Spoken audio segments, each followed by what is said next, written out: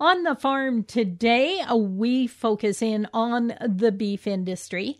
Joining me right now is Ryder Lee with the Saskatchewan Cattlemen's Association. And Ryder, we've been talking about the struggle in the beef industry as a result of the impact of COVID-19. Set the stage for our listeners. Bring us up to speed as to where we are today. Well, the plants aren't running at full speed, both in Brooks and at High River. And that means we're backing up anywhere from, 2, 3, 4, 5, 6, 7,000 head a day. Canfax on Friday put us in that 140,000 head of cattle backed up. So what you've got is people who sell fat cattle can't even get a bid, and they've got to keep feeding those animals. So their cost keeps going up. Of course, we do see that Western Livestock Price Insurance Program in place, but there's some issues with it, especially as we deal with COVID.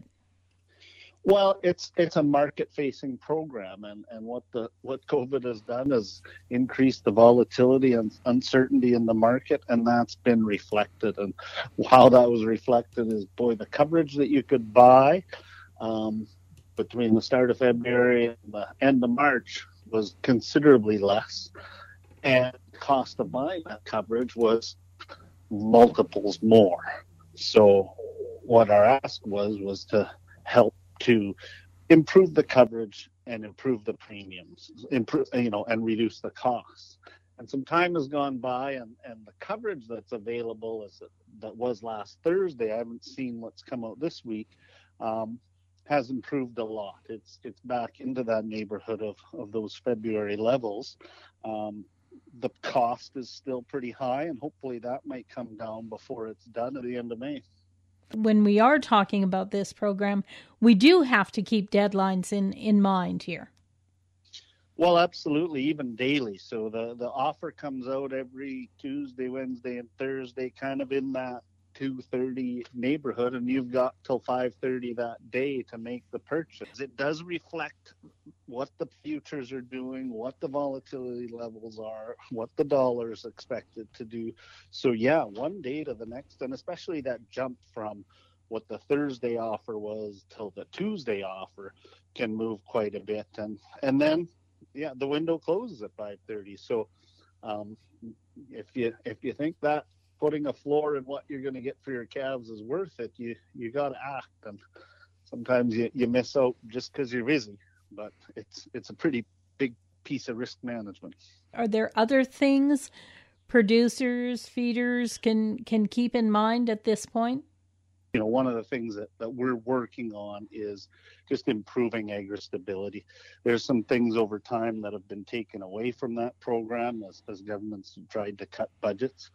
We'd like to get rid of the reference margin limit.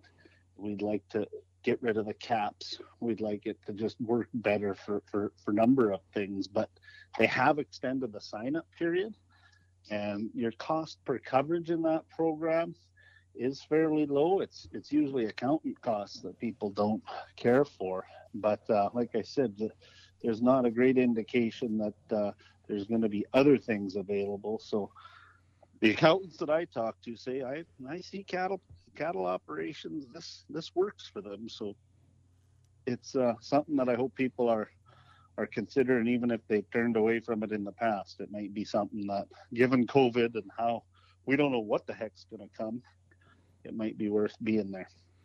Overall, final comments that you would like to leave with people today? Well, we're hammering away at both the provincial and federal government, and anybody who can take their time out to write an email to their member of parliament or to a minister. It helps. The stuff that we're telling is aggregated, but individual stories always help, and they don't have to be pretty, they have to be real, and that helps us help everybody else. Ryder Lee is CEO of the Saskatchewan Cattlemen's Association. For Golden West, I'm Glendalee Allen Vossler.